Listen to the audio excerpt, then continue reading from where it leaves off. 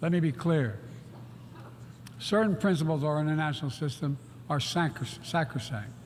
Sovereignty, territorial integrity, human rights. These are the core tenets of the UN Charter, the pillars for peaceful relations among nations, without which we cannot achieve any of our goals. That has not changed, and that must not change. Yet, for the second year in a row, this gathering, dedicated to peaceful resolution of conflicts, is darkened by the shadow of war. An illegal war of conquest brought without provocation by Russia against its neighbor Ukraine. Like every nation in the world, the United States wants this war to end. No nation wants this war to end more than Ukraine. And we strongly support Ukraine in its efforts to bring about a diplomatic resolution that delivers just and lasting peace. But Russia alone bears responsibility for this war. Russia alone has the power to end this war immediately. And it's Russia alone that stands in the way of peace, because Russia's price for peace is Ukraine's capitulation, Ukraine's territory, and Ukraine's children. Russia believes that the world will grow weary and allow it to brutalize Ukraine without consequence. But I ask you this: if we abandon the core principles of the United States to appease an aggressor, can any member state in this body feel confident that they are protected?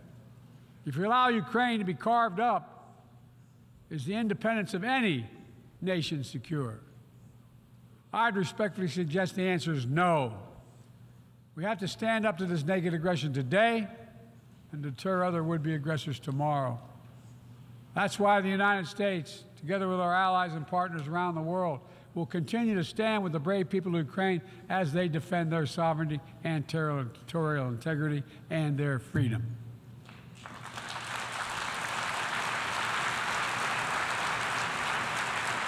President Biden addressing the United Nations General Assembly, and you may have seen the Ukrainian President Volodymyr Zelensky in the hall listening. So poignant.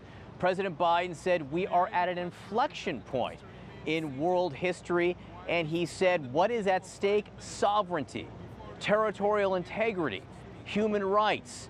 Of course, what he was talking about most there was Ukraine, Russia's invasion of Ukraine, and he made the case that it cannot be allowed to stand. It was about a 27, 28-minute address. He waited until 20 minutes in to bring up Russia for the very first time, but once he did, it was clear where the direction of this address was going and the point that he wanted to make to bolster world support for Ukraine's effort, to try to sustain the world support for that effort.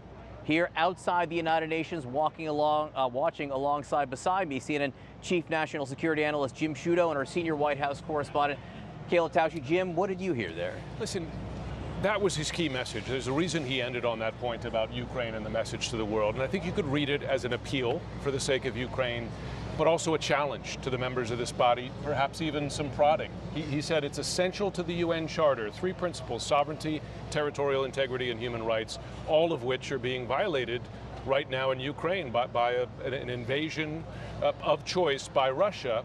And he notes, for the second year in a row, he said they were darkened by the shadow of war in Ukraine.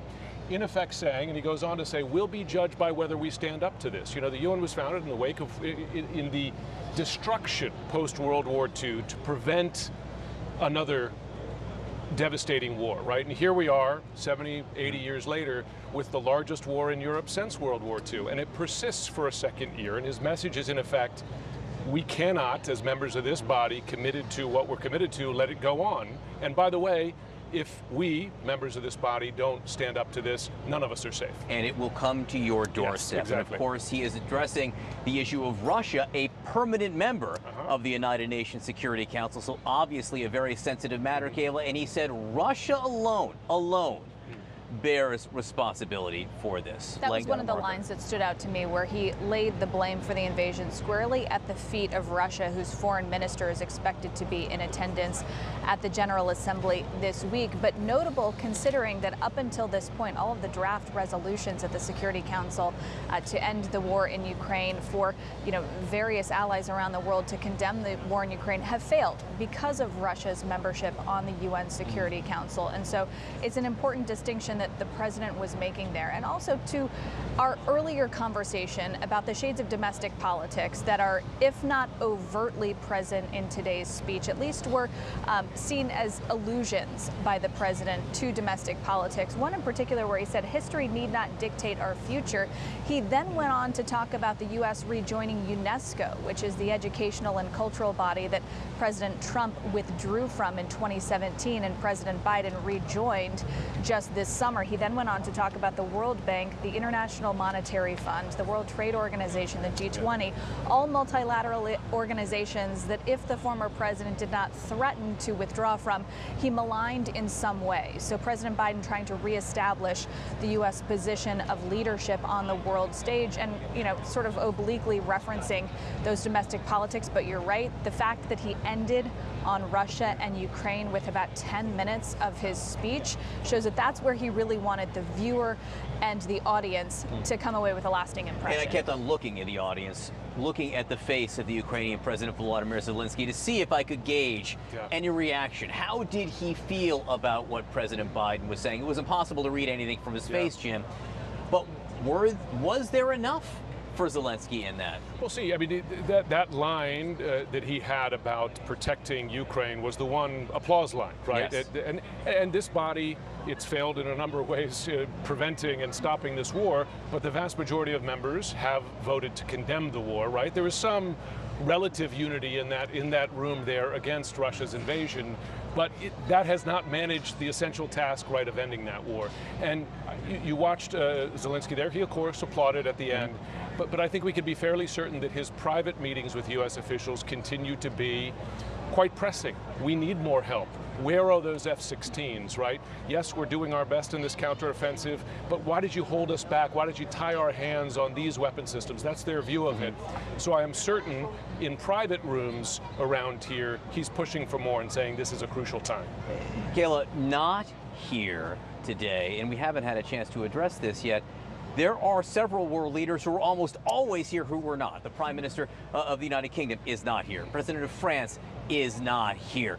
Prime Minister of India is not here. And then two leaders who haven't been here for a few years, Vladimir Putin and Xi Jinping. How do you think that hangs over what we're watching?